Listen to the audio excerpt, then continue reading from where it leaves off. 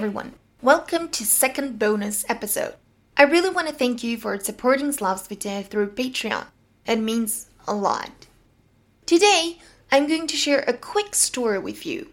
A story about Turkish words that entered Slavic languages, particularly Serbian, and stayed there even though some of them aren't used in modern Turkish anymore.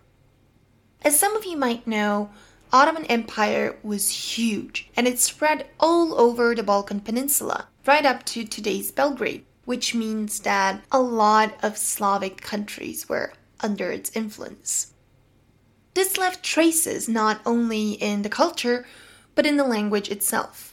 And if you take a look at the names for household items in Serbian, you will notice how different they are from some common Slavic terms.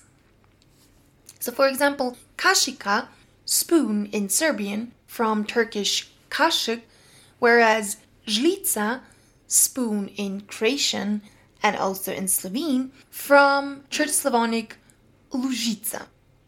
Same goes for čaršaf, sheet, from Ottoman Turkish čaršaf, yorgan, bed cover, from Turkish yorgan, çinya, a bowl, which actually originates from a Turkish adjective for Chinese, çin, and probably for the same reason porcelain is called china in English. Çinya, however, means a plate in Macedonian, so be careful.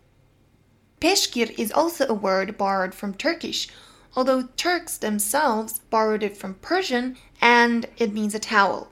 Whereas, for example, in Croatian it is ručnik, meaning that your hands need to be wiped with it. Ruka, hand. It may be a German loan translation, Handtuch. Čebe blanket has its long history. It came to Serbian through Turkish kebe, but it is originally from Arabic kaba.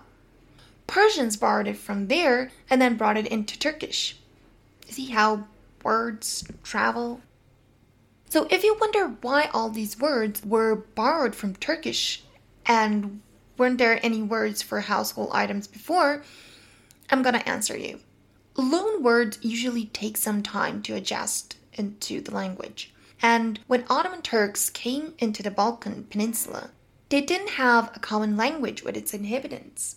So they couldn't possibly discuss physics or philosophy.